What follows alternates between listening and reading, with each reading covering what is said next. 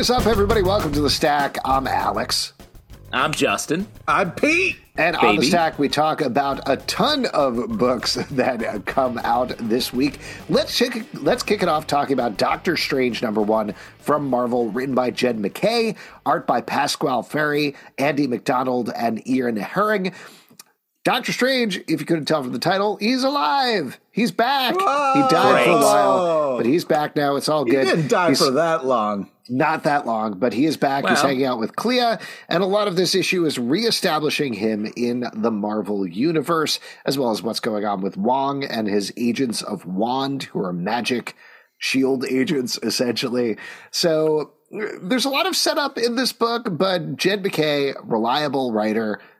Justin, I know you're a big fan, so how did you feel about Justin, this return of Stephen Strange? Well, I am a huge Jed MacKay fan. All the Black Cat stuff that Jed's been doing over the past few years. I also love Pasquale Ferry on art. I feel like this is a great combination. Nice. Gives Doc Strange a nice, clean new look. I think it's funny that both Scarlet Witch and Doctor Strange are sort of like, we're open for business. Just walk through this door that's slightly more magical than this other door. But that's fun. It's still a good premise. I like this sort of, we get to see Doctor Strange's week. The tone is a little fun. Doctor Strange has a good sense of humor, which I like. There's some relationship stuff, some larger stuff. I'm super excited for this run. It's a great jumping on point for some great Strange. I mean, the thing is, we had this magical, tripped out Doctor Strange. We had this magical, tripped out Doctor Strange story before this. And so this isn't as amazing or as visually entertaining as that was. Although the art on this is super type bananas. It's just a little different. We came from this really kind of stylized, interesting, unique look. Oh, you're talking about the Doctor Strange Fall Sunrise, which is you're goddamn right. I am. Yes, a different book, not in this continuity. It's not telling the same story. Oh, it's still a Doctor Strange book. So shut the fuck up, then. Sure, but it doesn't take place in the correct order. That is something that takes place earlier in the timeline. Okay. But I mean, I get it. Pete, you really liked that book because it was super trippy. This is definitely more like sort of mainstream, great superheroic Doctor Strange stuff. So it's a slightly different flavor, but it takes a lot of flavors to make the great stew that is our stack. Yeah, I hear it. It's just when you're... The weekly stew. Yeah, it's just when you really love something and then they change it a little bit. You can have some feelings about it. It's okay. Well, that's like being mad if, say, the fall sunrise was setting and you were like, no, the sun's gone. What do we do? It's dark. I yell at the sun every night when it goes down. I know. Honestly, we're very, very worried about you. Yeah, it's a little more like if there were two unrelated sunrises and you were like, what the fuck? There's this sunrise over here and it doesn't connect to this sunrise? This sucks. Good thing Pete didn't grow up on Tatooine. Here's my one qualm about this book is I really liked it. Well, no. I thought the art was really good. I thought the writing was really good. But I spent a lot. I'm going to agree with Pete now. I spent a lot of the time of this book being like, what's the take, though? We've seen this before. It felt like an extension in particular of Donny Cates' run to me. But 3/4 of the way through the book, some stuff starts to happen that really changes up the situation, throws in a mystery, throws in some riffs, and I'm glad they got to that point because I was enjoying it. I liked it as a Doctor Strange book, but with a #1, I want to take as strong as Scarlet Witch that feels like something that is wholly new that I am reading. Well, Justin, let me throw this out. Wait, before you Justin, let's just sit in this moment a little bit, Alex agrees with me and he disagrees with you. Let's just sit here for a little bit longer. Oh, it's nice. It's very funny that a moment ago we were like, isn't it crazy how Pete screams at the sun? And Alex immediately was like, yes. And I agree with this madman. So I feel like I'm sitting pretty and then non-screaming at the nighttime guy. But let me just respond. Because what I love about Jed MacKay's writing in particular is the characterization. Like the Black Cat book that he just ran for years on wasn't super premise heavy, but it was just great storytelling from a plot narrative point of view and great character work in each issue, in each panel. And so that's what I'm looking forward to here. Something where so many comics are big premise and then that's sort of the whole engine. And Jed MacKay is specifically good at the opposite of that. So I'm here for that. Well, let's talk about another character-driven book, Batman, One Bad Day, Ra's al Ghul, #1 from DC Comics, written by Tom Taylor, art by Ivan Reis. Like the rest of these books, this is exploring one of Batman's villains. This is, I felt, a surprisingly more traditional Ra's al Ghul tale, talking about the Lazarus Pits, talking about the environment and man's destruction of it. You can get a classic shirt-off Batman sword fight with Ra's al Ghul going on here, very reminiscent of the Neil Adams stuff back in the day. Yeah. What you guys think about this? Batman animated series? Batman animated series. Exactly. What you guys think about this one? This, I continue to love these One Bad Day stories. They're really fun. They make some big choices. I think this was a very interesting take on someone who's been around for a while, and I just thought it was, very unique and cool, and they had amazing covers for this. I just think the art was super tight bananas, and I've been loving these collection of stories here. This is just really cool. I agree. Ivan's art is great here. Really good matchup. Again, this is not a bad day. This is actually a great day. Ra's has a great day in this book. Yeah, but when he's having a great day, we're having a bad day. That depends on your take on the plot. Here's what I take. If I'm one of the 27 people killed, I'm going to say it's a bad day. Oh, in the DC universe, you're a evil multi-billionaire? That's what you're saying, Pete? The bad day is his dog dies, right? Like, I know that sounds like a joke, but that's legitimately what happens.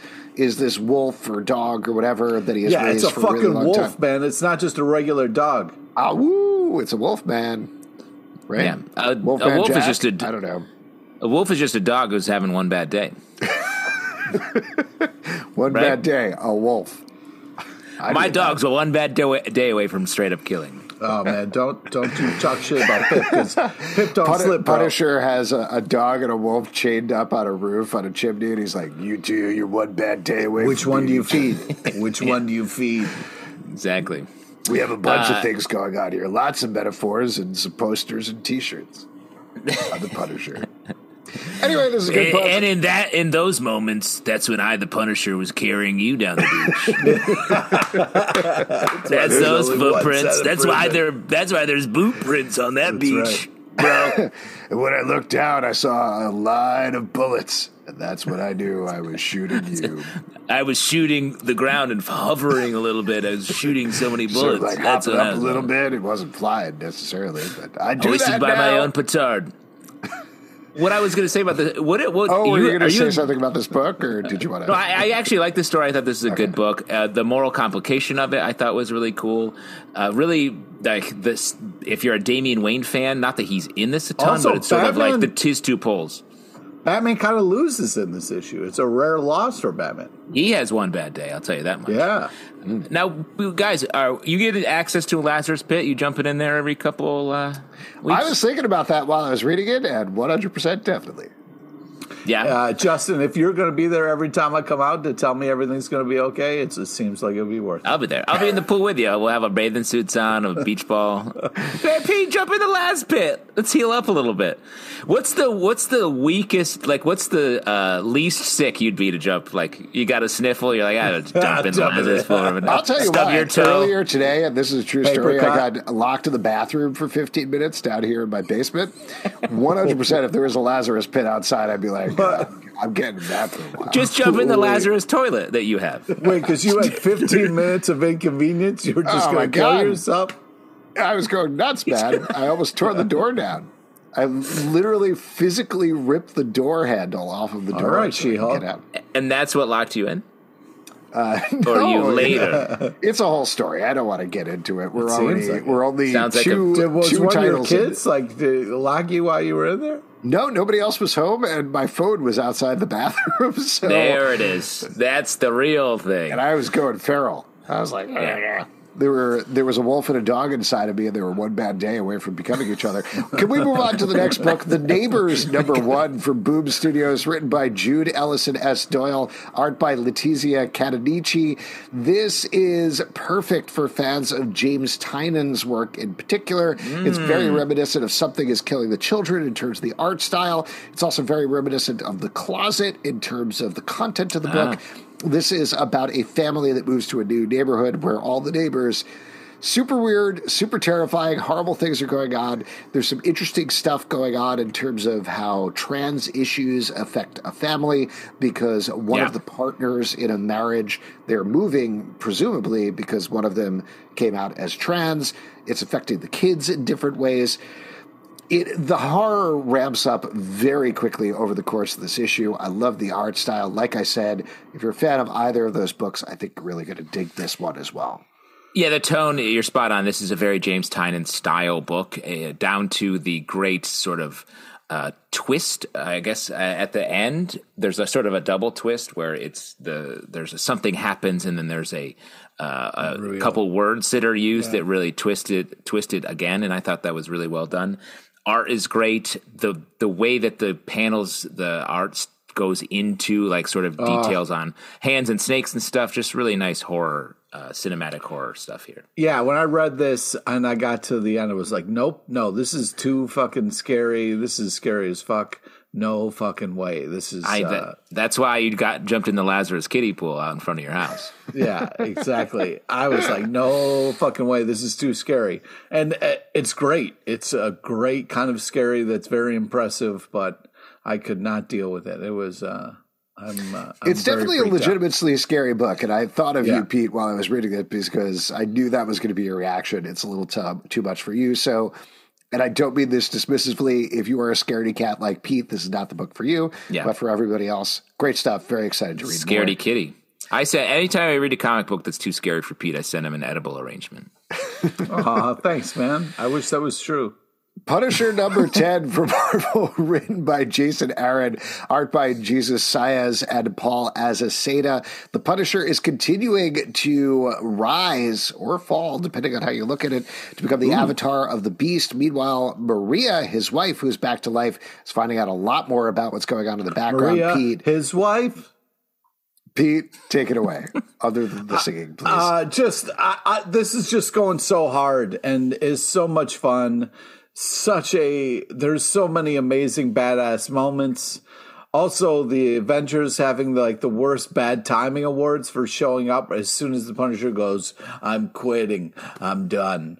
I was like, what? Now you guys show up after he's like fucking done? But it should be interesting to see where it goes from there.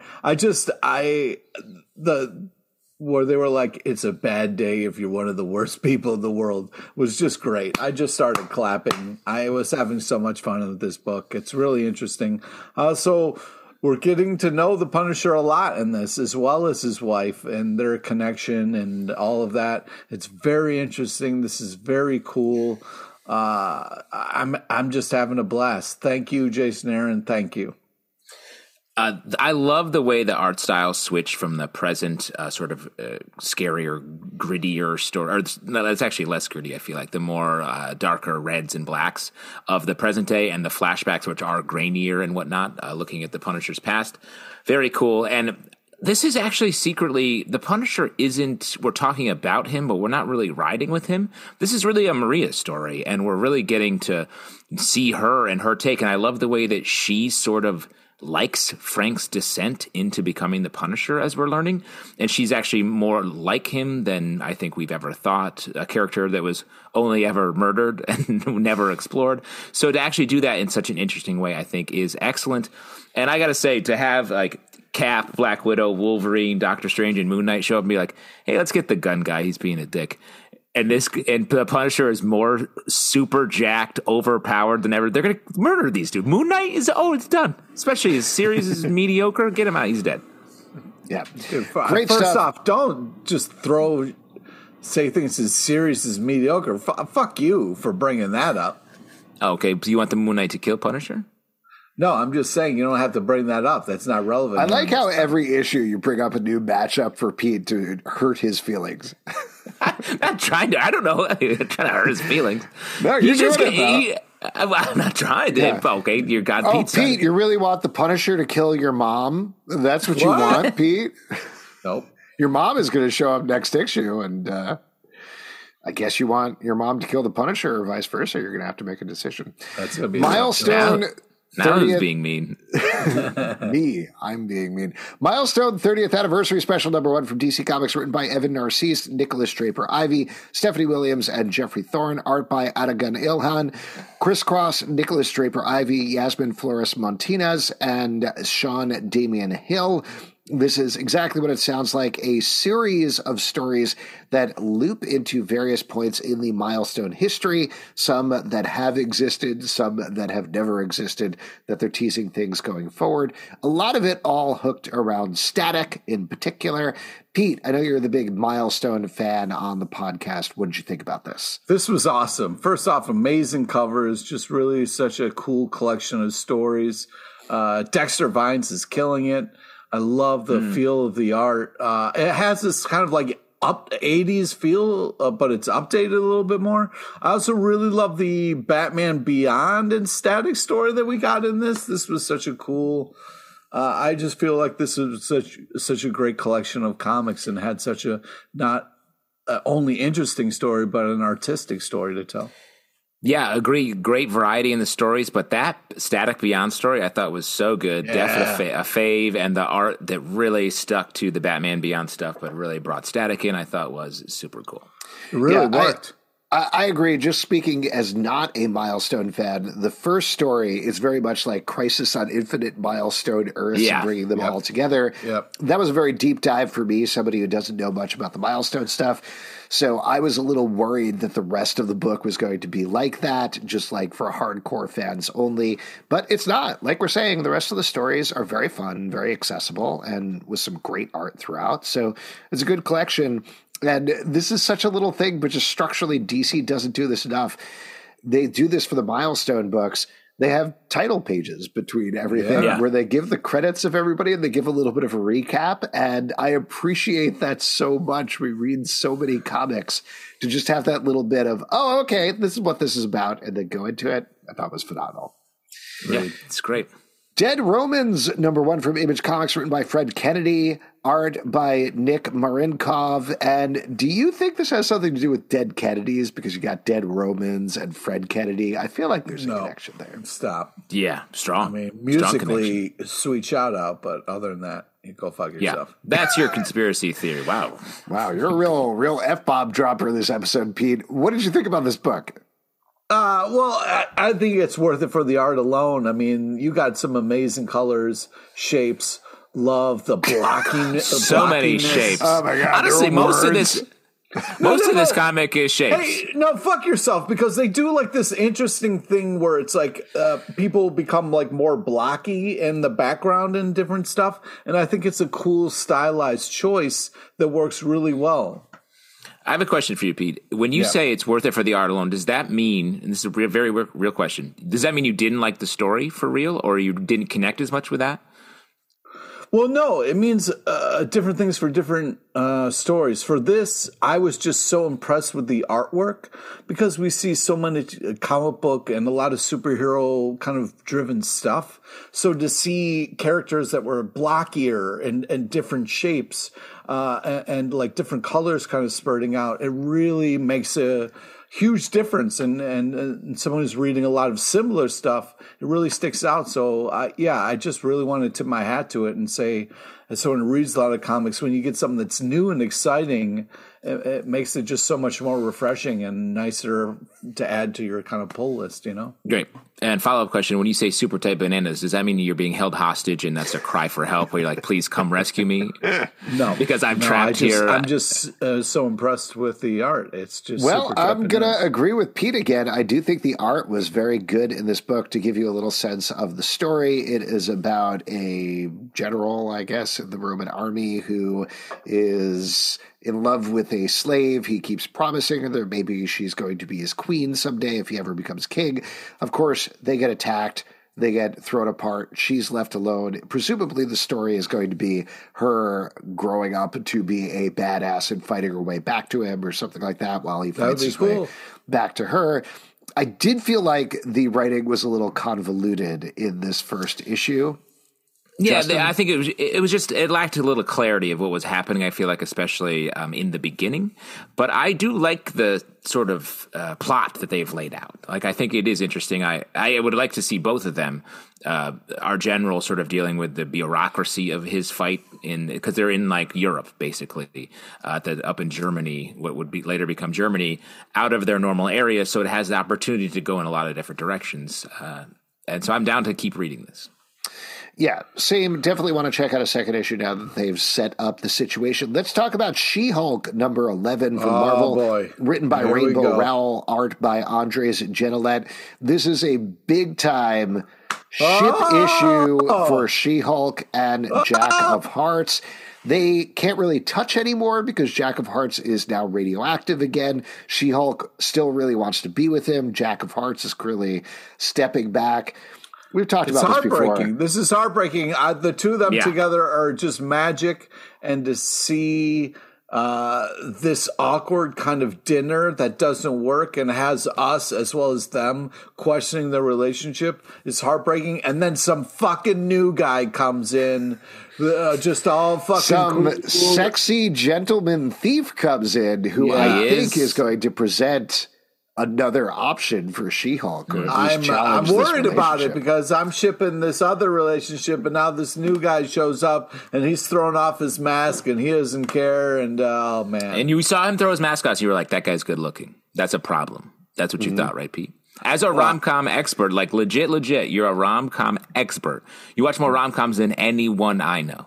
Yeah, that's a sign when it's like something gone awry, and all of a sudden two people who maybe shouldn't be connecting all of a sudden are connecting and looking to each other's eyes. It's dangerous. I mean, Jack said, "I'll save you some garlic bread," and that would be enough to have me coming home to him. You're goddamn right, buddy. Yeah, I hear Love you. that. I love the fact, and this hasn't been necessarily every issue because we had some big Hulk fights going on previously. I think an issue or two back, but. When is the last time or ever we've gotten a pure romance comic from Marvel? The entire time we've been talking about comics. Love this. Love also, this. Even when they launched their romance comics like line, it was all a bunch of like fucked up stuff that kept happening. It was like, oh, okay, not what you sold me. So it is really nice. And also the front half of this book is like a superhero fight club, which is fun. Great character choices. Volcana, a character we don't ever really see much of. Like, this is all fun. And then you get into the real plucking the heartstrings, right, Pete? What's great about She-Hulk is she is such a great character. There's all this great kind of violence and action you can do with her, but also these small moments with her are just so powerful, and you feel them. I feel like there's such a great range with her, and I think they're using her in a great way, especially in this title. And it's heartbreaking. The most kind of heartfelt stuff are just these small moments in this horrible date, and you just really feel it, man. Yeah. I just want to give a quick shout out. If you are enjoying this book, last night I read, and this is an older book, but a book called Pumpkinheads, which is a graphic novel by Rainbow Rowell with art by Faith Heron Hicks. Have you read it, Pete? Yeah, holy shit. Yeah, it's a blast from the past. So good. It is about two people who work at basically like the Disneyland of pumpkin patches, and it's their last night working there. They've been the MVPs working there for several years. And the guy has always been in love with this girl who he doesn't know the name of, who works at the fudge place across the way from their place. They work at the succotash place. So it's very silly and very over the top. And so they make it their mission to try to track her down so he can tell her how he feels about her over the course of the night. You can kind of figure out how things are going just based on that situation, but it's so fun. It's so charming. Again, if you're enjoying She-Hulk and you're enjoying Rainbow Rowell's work on it, highly recommend checking it out. It was such a delight. Let's move on and talk about what I know is one of Pete's favorite issues of the week, DC's Legion of Bloom, #1 from DC Comics, written by Ashley Allen, Kenny Porter, Zach Thompson, Calvin Kasulke, Julia Anta, Gavin Scott, Travis Moore, and David Wildgoss. Art by Isaac Goodhart, Brian Level, Hayden Sherman, Vitor Kafagi, Alan Pasalakwa, Atagun Ilhan, Travis Moore, and Riley Rosmo. This is a collection of stories kicking off spring in the DC universe. Pete, Why did this one hit for you so hard on this first day of spring as we were taping it? Well, first off, like, the Riley Rosmo Superman stuff was just, wow. Hard agree. Really great. I'll get you in the feels. Just some amazing stuff. It just looks so cool, and you kind of really feel the emotions with the character. I think they did such a great job. But also, like, the most adorable Captain Carrot, like, I couldn't believe that story. It was so cute. Took me so by surprise. I was like, Captain Carrot, all right, here we go. What are we going to do here? But I thought it was such a fun choice. Also, the Blue Beetle, the Swamp Thing stuff was great. Then Dove, I had such a great time. The Poison Ivy story, where she's just hanging out in a flower shop doing good for people. Oh, I felt like they did such a good job of like having this cool theme and bringing in this collection of stories. Art, of course, was super tight bananas across the board. A lot of really fun choices being made. I just feel like this is a smart idea because it's like taking great stories, putting them with great artists, and just letting them run in such a creative, cool way. It's a blast. Spring is here. I liked a lot of those stories as well, especially the Superman one, the Swamp Thing one I enjoyed. But the one you didn't shout out that I really liked was the Batman story, the second story by Zach Thompson and Hayden Sherman, which had sort of a scary horror element. Great last panel, I thought. But a lot of fun in these pages. Order and Outrage, #1 from Dark Horse Comics, written by Jim Starlin, art by Rags Morales. This is a book that takes place, I believe, in space, and things happen in a non-sequential order throughout the book. What did you guys think about this one? Well, Alex, what did you think about this one? That's a great question. My main thought is I'd love to hear what you guys thought. Oh, interesting, because nice. my main classic thought volley. was wondering about what you thought. Yeah. This is incomprehensible nonsense that is beautifully drawn by Rags Morales. I'm sorry. I love Jim Starlin. Like, on an individual basis, if you look at this page by page, if I saw this in a museum, I'd be like, cool, these are some wild space pages by Jim Starlin who knows how to write this stuff. But every page, and maybe this is the point, and maybe I'm mentioning it, he keeps jumping from scenes where it's like, this is one of my least favorite things anyway, but going like, then, now, because that's so non-specific in terms of a time period. Just like say when we're going to, and it's fine, or indicated visually because we're reading a comic book. But he keeps changing up the words throughout the book. Sometimes it's before. Yeah, then, now, before, after, here, there, far, near. Everywhere, big, everywhere. Small. Here's a cock and balls. I didn't know what was going on. And maybe you guys knew. Yes, there is a cock and balls in the book. Thank you for bringing that up. That's not anything to be mad about. That happens. Balls. What? That's how I tell. Honestly, time. I always go into something wanting to like something, and this one I came out completely flummoxed. Did you guys feel differently? How'd you feel about it? I think I felt as flummoxed as you. If anything, for me, it was just like this book is moving so fast. It felt like it had to be written in a hurry or something. But the art is so meticulously done. So you were saying it's like too fast, maybe too fast? Excuse me? I do think it is. You said that as if that was a pun, and it's not. It is outrage. It's this order and outrage, more like out of order and outrage. Ooh, right, guys? I see what you did there.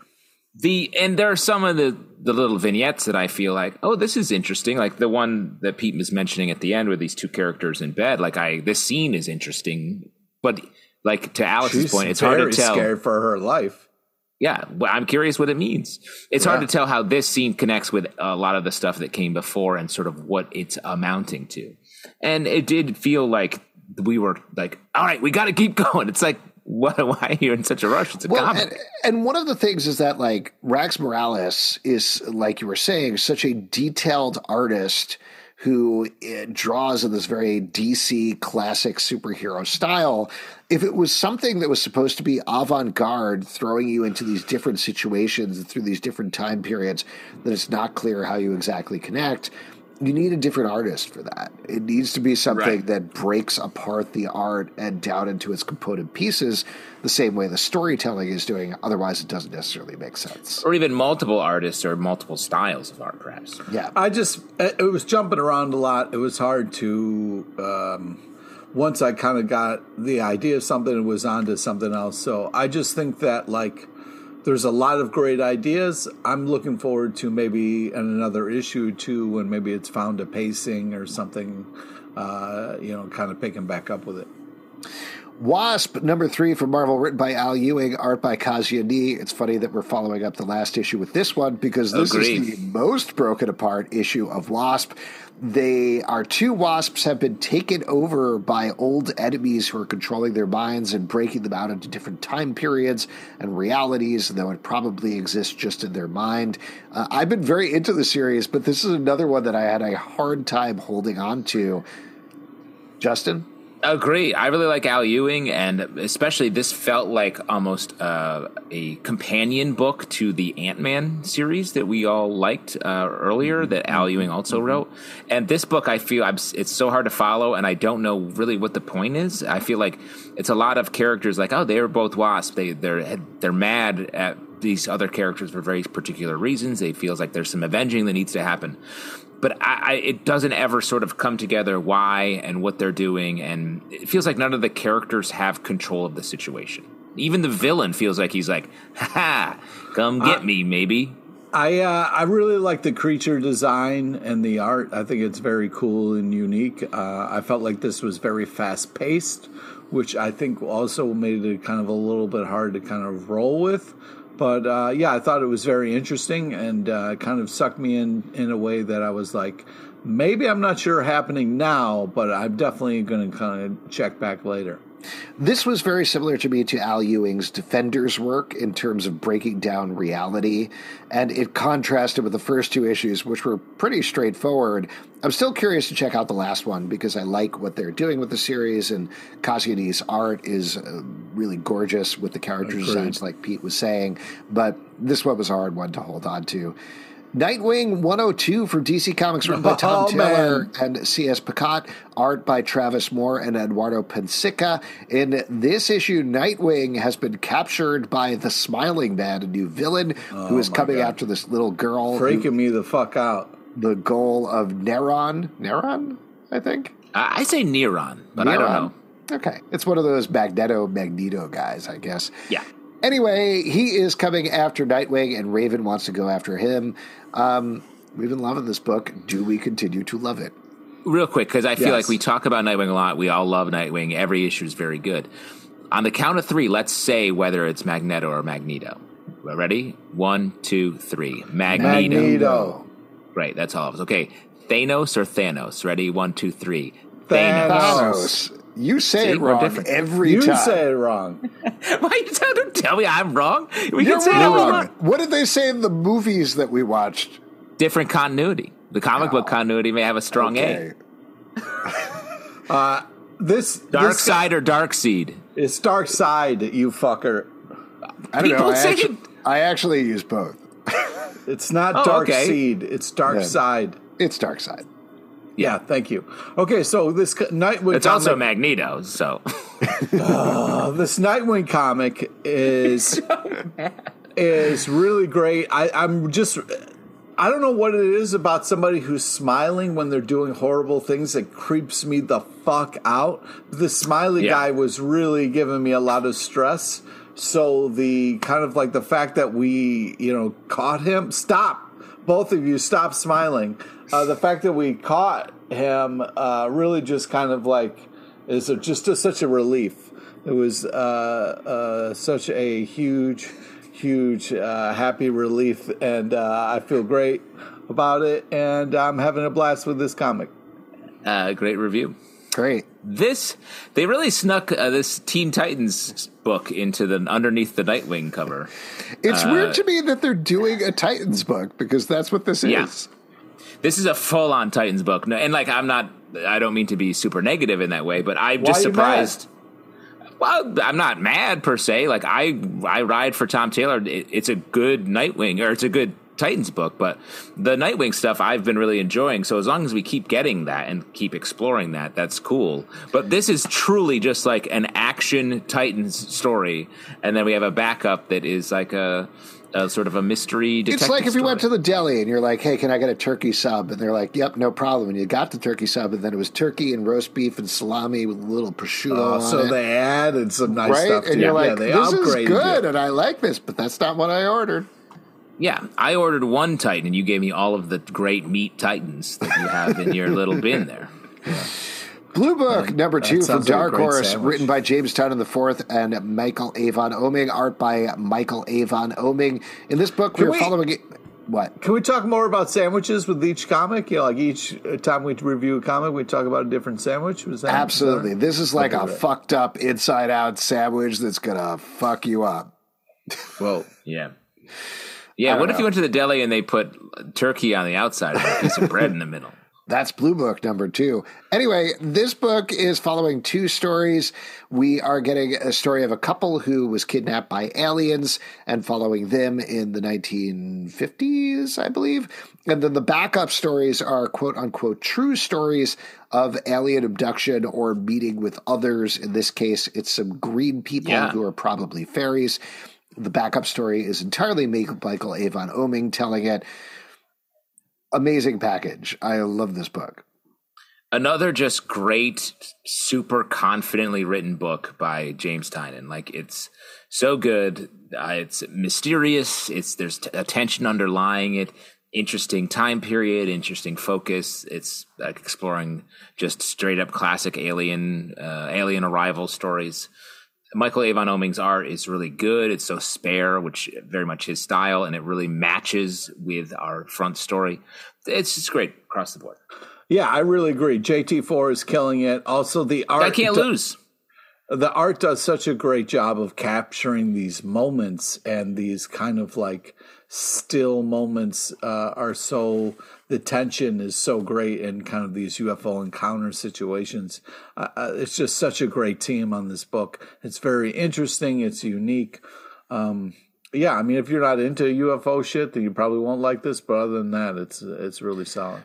This also, I'll mention, feels like an extension of Department of Truth, even though it's a different series. Interesting. And this is top tier Michael Avon Oeming. He is just killing it on this book. The backup story looks like an illuminated manuscript come to life, and it is gorgeous. As much as I like the front story, this one, the backup story was the top tier one for me. So great stuff. Definitely pick up this book. Undiscovered Country, number 24 from Image Comics, written by Scott Snyder and Charles Soule. Art by Giuseppe Camuncoli and Leonardo Marcello Grassi. We're finally finishing the time travel story that has been going on and moving on to the next zone of America towards the end of this issue, as well as a big twist, the giant corn zone. Yeah, as well as a big twist that's going to change everything about the book, potentially. What'd you think about this one? I mean, this continues to... Oh, sorry, go ahead. It's just everything about it is wild. It's like similar types of adventure, but all the details are different. The characters are still just fighting their way through. Like, we got to get to the next zone. I was like, do you? You think the next one's going to be better? The corn's too big. The corn is too big in that zone. What if that corn starts popping? With global warming being what it is, perhaps in this world? I mean, obviously, when you see giant corn, you got to think, okay, there's going to be a giant monster who eats this giant corn, because why else would it need to be this big? See, I thought giant butter. And hopefully big salt, and then like some of those little corn holders, so you can have to get your hands. Big salt, man. I'm not here for your big salt fucking takes. All right, I know you're. What, you don't? You don't put salt in your corn? You don't put salt in your corn? Butter, bro. Butter. Butter can I give you a Mm-hmm. hot tip about corn? Here's what you want to do, right? Take the butter, you mash it with salt and pepper, right? So you make like a compound butter there. If you want to put some herbs or whatever in there, you could probably do that as well. We're not here. This is not like... Now, this is important. No, we do this. Important. We You got to understand this. My kids don't like the herbs, so I usually just do it butter, salt, and pepper. Take it, rub it all over the corn, wrap it in tin foil, and then cook it, ideally on the grill, for like 20 minutes. Rotate it halfway. No, I know. So like it really soaks in there in the butter. So good. Anyways, no, Pete, before you don't, we all have a recipe to say on this episode. So, like, Alex is doing his. We talked about this. We were all going to. He got giant corn. He got giant corn, and you're doing a Swamp Thing green hell salad. And I can't wait. And I'm doing. What are you doing? I'm doing. Great question. What are you doing? Damn them cheese balls. Damn them cheese balls is what you're doing. Damn them cheese balls. Charles Soule is an amazing writer. These continue to be super creative and impressive. I mean, the one guy's writing Transformers, like Shockwave. I was like, oh, that is fucking really cool. This is just continues to be super creative, very enjoyable. Each comic is a fucking crazy adventure, and I've been eating them up. Just like giant corn. What year do you think we're going to have real Transformers? Because this is set in the future. Pete? I'm going to say 2070. Oh, wow. Much further. I feel like maybe we won't live that long. That you put a year that you were going to see. No, I'm going to come back as a fucking Decepticon and wreak havoc. Wow.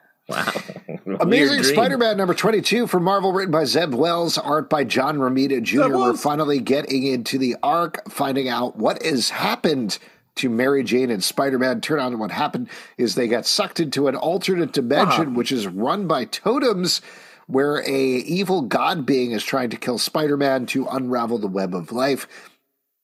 Leads almost directly into the place where we found Spider-Man, I think, at the beginning of Amazing Spider-Man number 1. Justin, I know you were very excited about this, so take it away. I mean, we had this big swing where Spider-Man and Mary Jane not getting along. Mary Jane has a kid and with another guy. And we're like, 6 months, how did that happen? Like, truly, how did that physically happen? A, and B, like, what's the deal? So, like, it was a big mystery that has been just hanging in the air for quite some time. And this issue, to get into some spoilers, like a heartbreaking moment where Peter Parker, Spider-Man, is the one who is sort of under threat here. And so he's trying to save Mary Jane, get her back to their Earth. And instead, she flips it and lets him escape so that he isn't immediately killed. They love each other. They're both trying to sacrifice for each other. And because of that, and time works differently in this dimension, like she is there with this guy. And obviously we're going to see more what happens there in the future issue. But I thought it was just a great heartbreaking, grounded sort of way to get into like how this relationship change happened. And I think we still have to find out why everyone on Earth hates Spider-Man. And maybe that's also where we're going to find out, because that's where Zeb Wells' run started. Everyone's mad at Spider-Man, and Mary Jane is married to another guy. Pete? All right, so this is very hard because this is just about before it's all going to go to shit. So it's just this magical moment where it's a sweet pocket where you've got a Spider-Man story that has him and Mary Jane in love, sacrificing for each other, and John Romita Jr. is doing the art. So it's a magical little pocket here before it all goes to shit. And just to mention, when you're talking about a sweet pocket, you're talking about like a hot pocket with cake inside, right? That's right. Sweet pocket, they say. Yeah. And every relationship has a sweet pocket. I still remember mine with my wife. Oh, man, there was that sweet pocket I remember at the beginning. Yeah. Anyways, I think it's one of those things where I don't want to keep going forward. I want to stay here, but this is great art and a fantastic story, and what we love about Spider-Man and MJ and the reason that they are the best ship, so it's going to be shitty and sad when we move on and find out some other bullshit story. But now it's just sweet. It's Peter Parker and MJ together, willing to risk it all for each other, and it's a perfect scenario. We're about to enter more of a savory pocket, where it's less sweet, less cakey. Yeah, not for everybody. Wonder Woman number 700. Wait, you know what, Alex? What's your take on this? I have some reservations just in terms of the whole totem thing and Spider-Man dealing with gods and stuff like that. Not really my thing. I like it when he is more dealing with realistic threats. There are stories that have made it work, and I do think the emotion is there and the tension is there. And like we've been talking about, John Romita Jr., unimpeachable in terms of propulsive action in the art. So I like what they're doing here. It's just the tone. You hate totems. The villain. You're a totem hater. Yeah, the villain doesn't quite work for me. That's fair, and I agree. The villain is a little underbaked. Like if you didn't put your Hot Pocket in the microwave for long. Right. And it's still, like we talked about with the last issue, depends a lot on, you remember Amazing Spider-Man 535, right? That's one of your favorite issues. And it's not. I don't remember any of this. Wow. So I can gather it, but I don't have the emotional resonance of what's going on here yet. Wonder Woman 797 from DC Comics, written by Becky Cloonan and Michael W. Conrad, Josie Campbell, art by Aman K. Nahulpan and Caitlin Yarsky. If you haven't read Lazarus Planet, Revenge of the Gods, #1, definitely check that out because it leads directly into this issue where Wonder Woman has been captured by Hera and the rest of the Wonder Squad, as I like to call them, is on the warpath. The Wonder Squad. How are you guys feeling about this? This continues to be fantastic. The art's super tight bananas. You get the squirrel is back, so that's great. I mean, there's a lot of cool action. We're moving the story forward. Wonder Woman is doing great. I've been loving this. Becky Cloonan is killing the game. I mean, we've been really on board with this run. I'm trying to think because we got the announcement that Tom King is taking over this book. And I feel like each of these issues that we have left are more precious. And I feel like we don't have that many left, a handful. No, we really don't. It's a little bit of a bummer because they have been doing such a good job. Obviously, I'm looking forward and curious to see what Tom King is going to do on it. And then maybe Becky will come back, hopefully. You know what I mean? I hope so. Yeah. Earth Divers #6 from IDW, written by Stephen Graham Jones, art by David Gianfelice. We'll definitely talk about spoilers for this one. So this is Earth Divers Kill Columbus is the first arc of this book where they've gone back in time to try to kill Christopher Columbus to change the course of American history. Here's the big spoiler here. They kill Columbus. Got him. Dude. Got him. Don't spoil it for everybody. Got him. Oh, man. I was in Columbus Circle today. And that statue's gone. Statue's gone. Nuts. Wow. Not to make this a theme of the podcast, this was the hardest issue for me to hold on to in terms of jumping around in time. Really like the art here. I really like what's going on, but there's a lot of stuff, particularly in the future timeline, that I'm not 100% sure how it connects to everything else. And I think part of that is this is an ongoing series. We're going to see them jump to the American Revolution next. So there's still mysteries that need to be dragged out. But the past timeline with Columbus stuff, really well done and very tense. Yeah, the guy makes a sail out of some corpses. So that was really reminiscent. If you don't have, sometimes you got to use skin. You know what I mean? You got to be when you're on the sea. You got to. No, I definitely. Skin in the game. That's where the expression "skin in the game" comes from. I don't think that's it. I had to go to a wedding. I didn't have a dress shirt, so skin shirt. There you go. Skin in the game, man. Skin in the game. Smart. I agree with you, Alex. This was a little hard to but when you said this starts the collar, though, that's the tough part. It's hard. Well, you want to use some sort of some really particular skin, like bottom of the foot skin, so you can really keep the. It's smart. Yeah. So you get a stiffer skin, you know. Yeah. That makes Who's sense. your skin tailor? Who's your skin guy? It takes a lot. But what I was saying, Alex, was this the hardest of this series for you to follow, or of all the books we've talked about? Because I think we had a lot of time jumping of this series. Because yes. I think there was a lot of jumping around in terms of the timelines that happened here. That to me, when I got to the end and they were like, next up, Earth Divers, American Revolution, or whatever they're calling that one. Yeah. That to me felt like, oh, okay, that explains it. They were holding on to some stuff. They were not putting everything on the table in this first series, which otherwise we've had two very straightforward stories being told with the future timeline and with this past timeline. Here, there was a lot of jumping around, and it was a little harder to follow.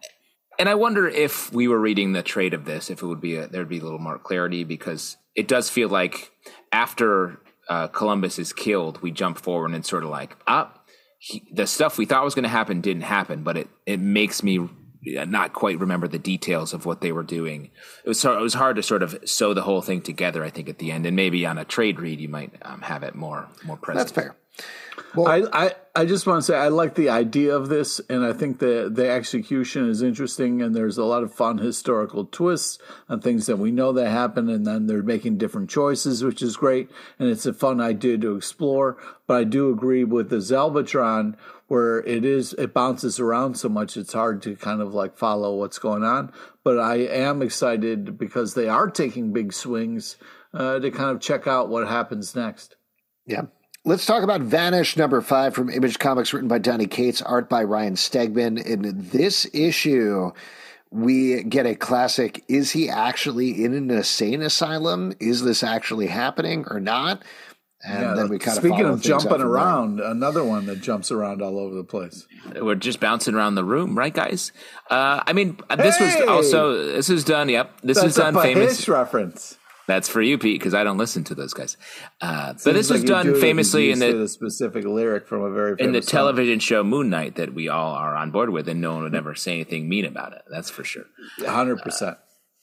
I gotta say, I love Donny Cates, love Ryan Stegman. I was a little disappointed in this.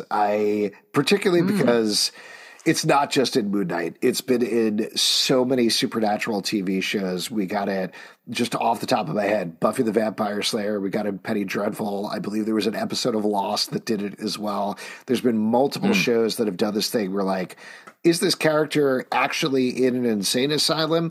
And you have a character who's a doctor saying, is it crazier that you are a magic dude who is killing all these other dudes, or that you're in an insane asylum the entire time? And Donny Cates is a smart enough writer that I wish he had poked holes in that trope a little bit instead of leaning into that trope. So that was a bit of a bummer to me. But Ryan Stegman's art always good. I still like the classic 90s Image comic style of this comic book. So I'm not out or anything, but I wanted more of a level of meta awareness of what was going on. Yeah, I agree with that. I will say I thought this was a well-done version of it. This was one where it was actually hard to tell which is real. I feel like in a lot of the sort of cliches of this, you're like, well, the fun one is the real one. The insane asylum's not the real one. But in this one is written and drawn in a way where you're like, it really could be either here. And honestly, we get sort of a reveal, but I sort of doubted the reveal a little bit because they really leaned into the insane asylum. Yeah, I mean, one of the tropes you forgot to talk about is the, anytime you're in an insane asylum, you're hoping the A-team's going to show up and break out the, one member so they can start fighting.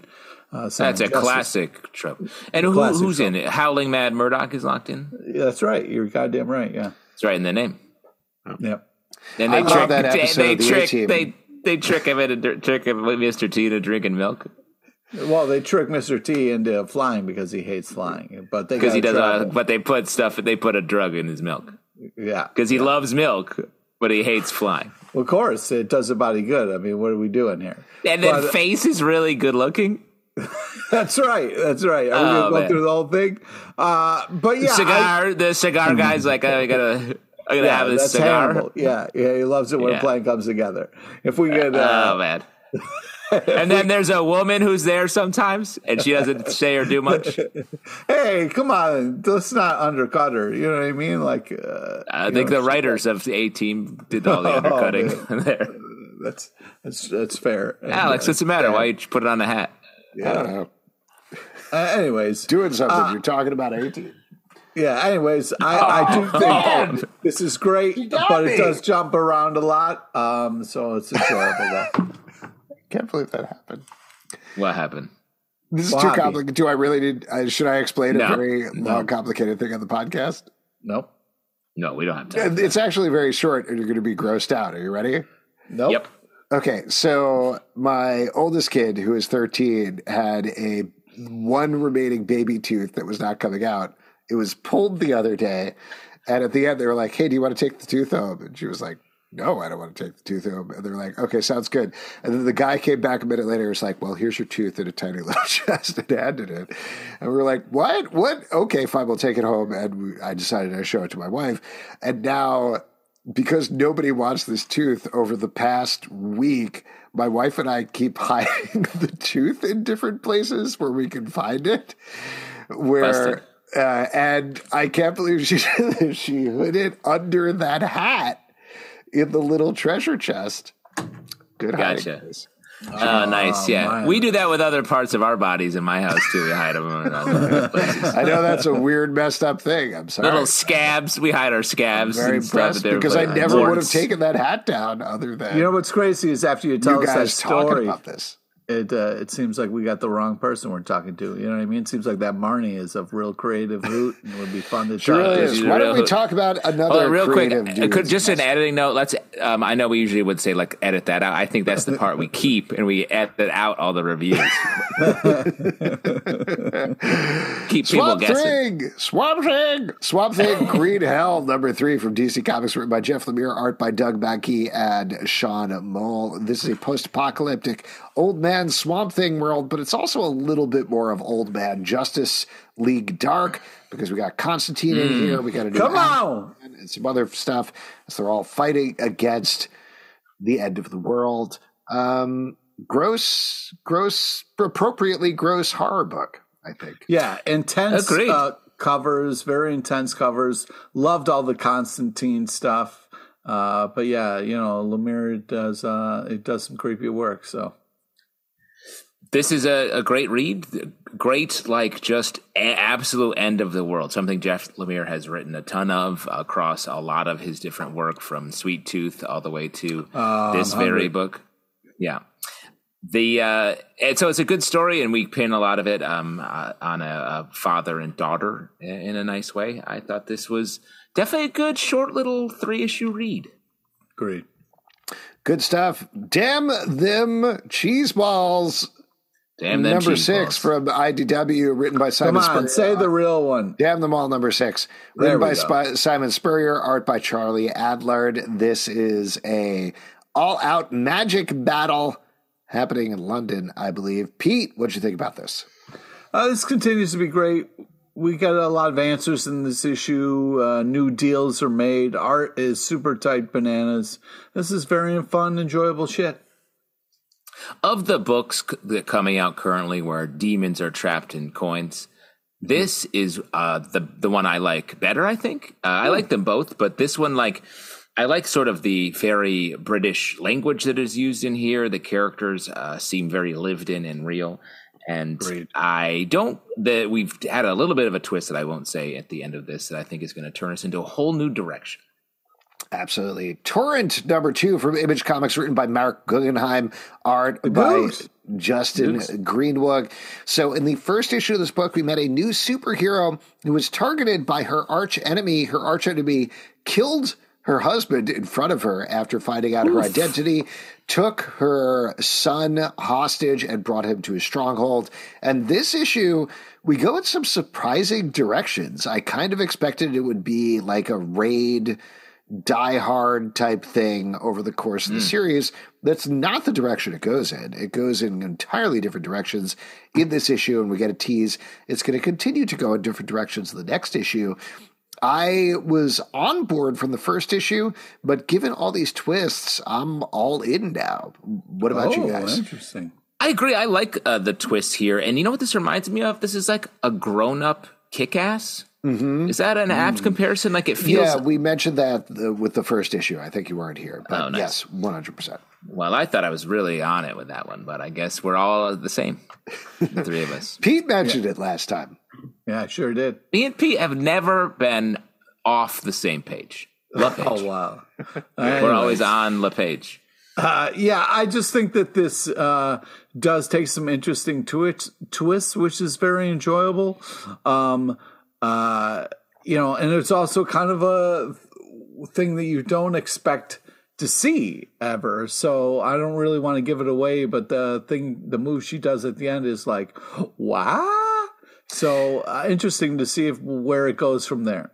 Yeah, I know we're dancing around spoilers, but I think ultimately this is Mark Guggenheim writing at the top of his intelligence. And I mean that legitimately in a complimentary way, where it's not taking the easy way out of, okay, now she's going to fight her way up a tower for the next 5 issues.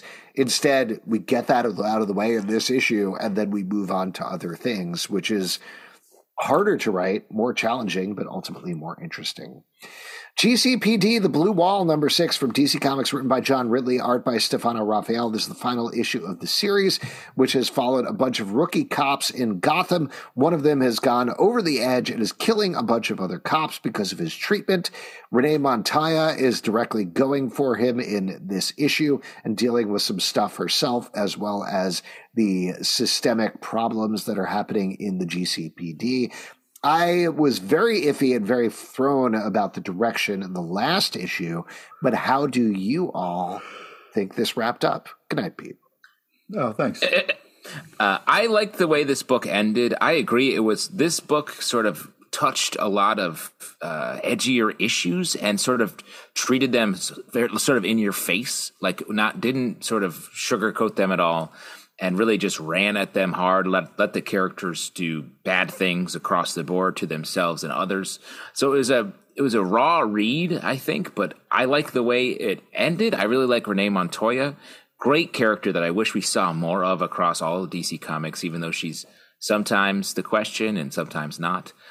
In this case, not. I like the way they talk about how Batman is bad for Gotham in this, in a good way, in an interesting way, that is. And just a great, gritty, sort of grounded in reality story about hard things, hard choices that police have to make here. Yeah, this is tough because obviously we're talking about police, and there's a lot of feelings around police brutality and all sorts of hot topics. So the problem is we had this interesting kind of setup and hot story. Pockets. Yep. Great. Thank you. We had this kind of topics. We had this interesting kind of setup for the story, and I was hoping for something. I don't know, maybe that was going to say something or be something bigger. But at the end of the day, it was just kind of like, this is a fucking shitty system that will chew people up and spit them out, and life is fucking really hard. So I was kind of like, oh, all right, well, I knew that. But I did appreciate, like Justin was saying, that they didn't shy away from some things, lean into them. But I was hoping for a little bit, maybe different choices or something other than the reality of the shitty world that we actually live in. I don't think, not to interrupt you, Pete, and I know you're not saying this, but I don't think we're going to get solutions for police brutality and systemic racism in a comic book. I think the idea here, if anything, was to present these ideas to comic book readers through the lens of Gotham City. The question in my mind is whether it was successful, and I think maybe not. And part of the reason I say maybe not is how thrown I was by the 4th and 5th issues that took this turn into this kid essentially becoming Punisher because of racism, which just did not work for me. It was too much of a turn. It was too much of a turn into like both hardcore realism and comic book surrealism at the same time, which just did not gel. And I agree with you. I think this last issue on its own was a good Renee Montoya story, but I don't know, to the point that you're making, Pete, that it felt worthwhile or went far enough based on how far they went to the previous issues. So overall, I think a worthwhile series and a well-meaning series that didn't quite work across the board. Yeah. I have a completely unrelated question for you, Alex. For a while, we talked about the Flash 1 Minute War. And in the last 3 or 4 stacks, it hasn't been here. Now, have you stopped reading it? Or are you trying to not talk about it with us because we kept saying how the Flash is fast? Tower number 2 from A Wave Blue World, written by Cameron Johnson and Kelsey Barnard, art by Chris Cross. And this is taking place in a world where there is a very realistic video game that a bunch of folks have been sucked into. And a surprise twist in this issue, we immediately get to see the world outside of this game and some people who are controlling it, something I was not expecting at all to happen. And we get a lot more fights. I know we were yeah. Take it away. Plus the Punisher hawk that shows up. There was, in fact, a hawk with a skull symbol on its chest. I'm curious to hear what you guys think about this one, because I know we're intrigued by the first issue. How do you think it was followed up on in the second issue? Well, I still don't exactly know all the things that are happening, but as a fan of the Punisher, I thought a Hulk with a skull on his chest was pretty cool. So I was like, all right, I'll stick around for another one and hopefully get some more answers. Yeah. Just a real quick question. Do you think a Punisher bird would punish bird crimes, or would he help out the Punisher to punish human crimes? Yeah, exactly. I think a little from column A, a little from column B, hopefully. You know what I mean? Okay. Would then the Punisher bird have to be like, hey, Frank, can we go do some bird crimes now? Because we've killed a lot of human criminals, but like you haven't really been focusing on the birds that I'm here for. Well, hopefully, if Frank's working with a Punisher hawk, he would, assist in, their community as well, So if you saw an issue where the Punisher's just killing birds, you'd be like, about time. About time. About time. About fucking time. Right. This bird population is getting out of hand. That's true, yeah. I know, and his family was killed by other owl mobsters, right? Came through and killed him, but there was an underlying issue that he had from he was fighting in the trees of the park, and a couple of stray bullets killed his family. They were stray bullets. Yeah, shout out to stray bullies. Shout out to stray bullies. They were having a worm picnic, and his whole family died. And the thing with the worm picnic is you got to eat them fast because they're going to try to get back in the ground. Yeah, exactly. You're eating them. Yeah, and if you only eat half, you got another worm, baby. You got to give it time, though. You got to let it grow. Yes. Or was that a line you were using if you're trying to pick up a bird? If you're trying to flirt with a bird. Hey, man, you know me. I'm always going to the park and flirting with birds. Are we talking about Tower number 2? What did you think about that book? This comic, I don't quite understand how the world works. Mm-hmm. This feels, we talked about some other books that are like, oh, this feels like it is sprung out of Squid Game. This feels the most like it sprung out of Squid Game, and just like, but what if it was a little more video gamey than maybe you think it would be? And that's where we are. But I just don't quite understand the mechanics of it in reading this. And but the art is interesting and the action is good. So I like it on I'll throw out I like it on an individual panel by panel basis, but I don't think the action connects very well. And there's a couple of too many things going on with the storyline to completely follow what's happening. But I don't know. I'm still intrigued by it. I feel like as they whittle down the amount of people that are in this game, it might be a little easier to follow. So I'm still curious to check out the third issue. Speaking of third issue, I guess I would say the Flash is very fast. Infernal Girl Red number 3 from Image Comics, written by Matt Groom, art by Erica Durso. This is the final issue of this part of Infernal Girl Red, though she will be back. We finally get her inhabiting all of her power, fighting against this dude who has stolen the university she was going to from Earth and put it into space. One of the things that I loved about this book, though they're not very explicit about it, is it's clearly teeing up some big things for the massive verse, big mythology things that are going on, both with Infernal Girl Red and the enemy that everybody is seemingly going to be fighting in the massive verse. If you're wondering what the stakes are here, I think it lays those out pretty cleanly. And also, it gives a really tragic origin story for Infernal Girl Red. Yeah, exactly. It was very emotional. It was really... Anytime... Good. I was just going to say, love the emotional kind of story. I loved all the dragon action we got in this. There's a cool anime feel to the art style. I am having a blast with this. Anytime I read a massive book, and I'm like, how do all these books just really do it? And I'm trying to crack the code. And I feel like it has something to do with just the guardrails are up on what type of story we're telling here. It's like straight superhero action, maybe inspired by some video game logic and pacing, where it's just like you're thrown into it. The superpowers in the power sets are pretty well defined in all these books across the board. Same here. And then adding in like great emotional moments like we get at the end of this, and just nice characters that talk to each other pretty clearly. So it's just, to boil all that down, it's like just good comic storytelling is making every massive book good. Am I a genius for saying that? No, I'm not. No, you're not. Deceased, War of the Undead Gods, number 7 from DC Comics, written by Tom Taylor, art by Trevor Hairsine and Luca Meyer. In this issue, Alfred, who is now the Spectre, goes back to Earth, gets the cure for the zombie virus, something that they confusingly have not brought with them, despite the fact that they're dealing with I would have brought it. Right? I would have packed. But you know when you're packing for a trip and you're like, I'm not going to need all this zombie cure. And then you're like, no, that's the one thing we needed. Oh, my God, I forgot it. The one thing I needed, we didn't pack it. I didn't bring my skis to the ski trip. I'm enjoying this series, but the entire issue, I was like, why do they not have any zombie cure on them when they know that zombies are a problem?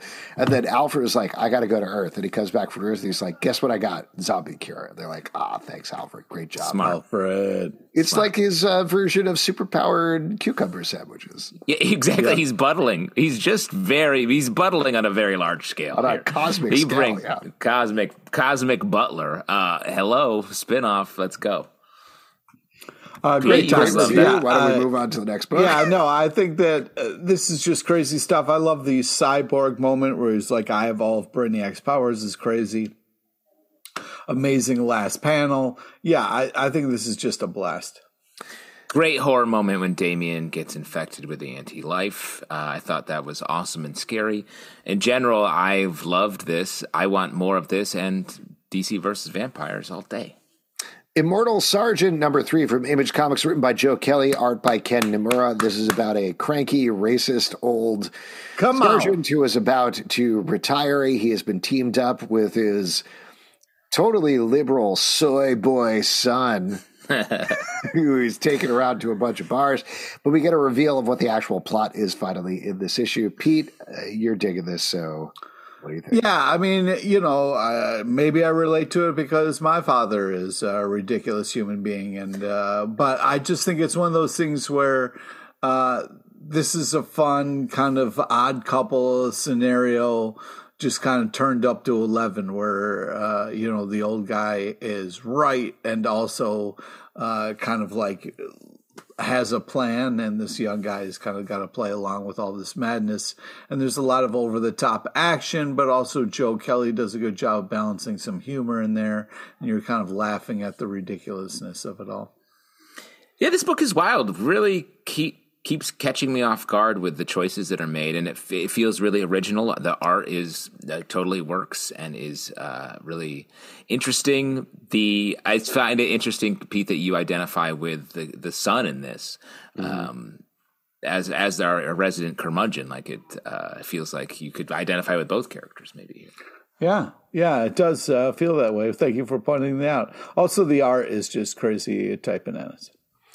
Superman number 2 from DC Comics, written by Joshua Williamson, art by Jamal Campbell. In this issue, Superman is fighting against an army of parasites who are taking over Metropolis. Lex Luthor is buzzing in his ear, trying to get them to team up together, and Superman, of course, doesn't want to do it.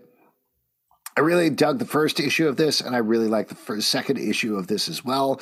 This is an exciting, propulsive Superman story.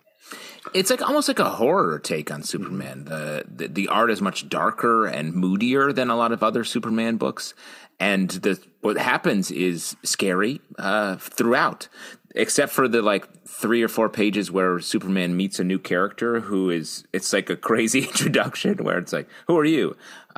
Here's a bunch of information about me, and I'll say my name right as I leave. I love the art on this. I feel like it's a fun, kind of cool, clean take on Superman. This was a blast. Loving this story, like this kind of whole Superman Lex Luthor back and forth here in this. And for my recipe, I guess it's going to be super manicotti. And what you're going to do is you're going to take red kryptonite and cook it. Don't interrupt him. Keep going, Justin. I'll have you know, I ran out of gas right after I said super manicotti. There you go. If you'd like to support this podcast and all the podcasts we do, as well as our recipe blog, patreon.com/comic book club. Also, we do a live show every Tuesday night at 7 p.m. to not Crowdcast, Facebook and YouTube. Come check it out. Rip Crowdcast. We would love to talk to you about comic books.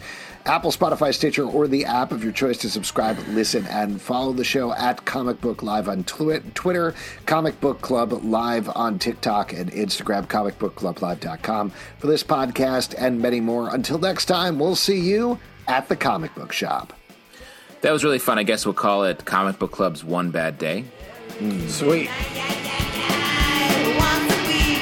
That blow your mind with that comic senses and extending their already extended adolescence. At a comic book club, comic book club, comic book club, comic book club. They sit on crappy couches and they let the secrets leak, and occasionally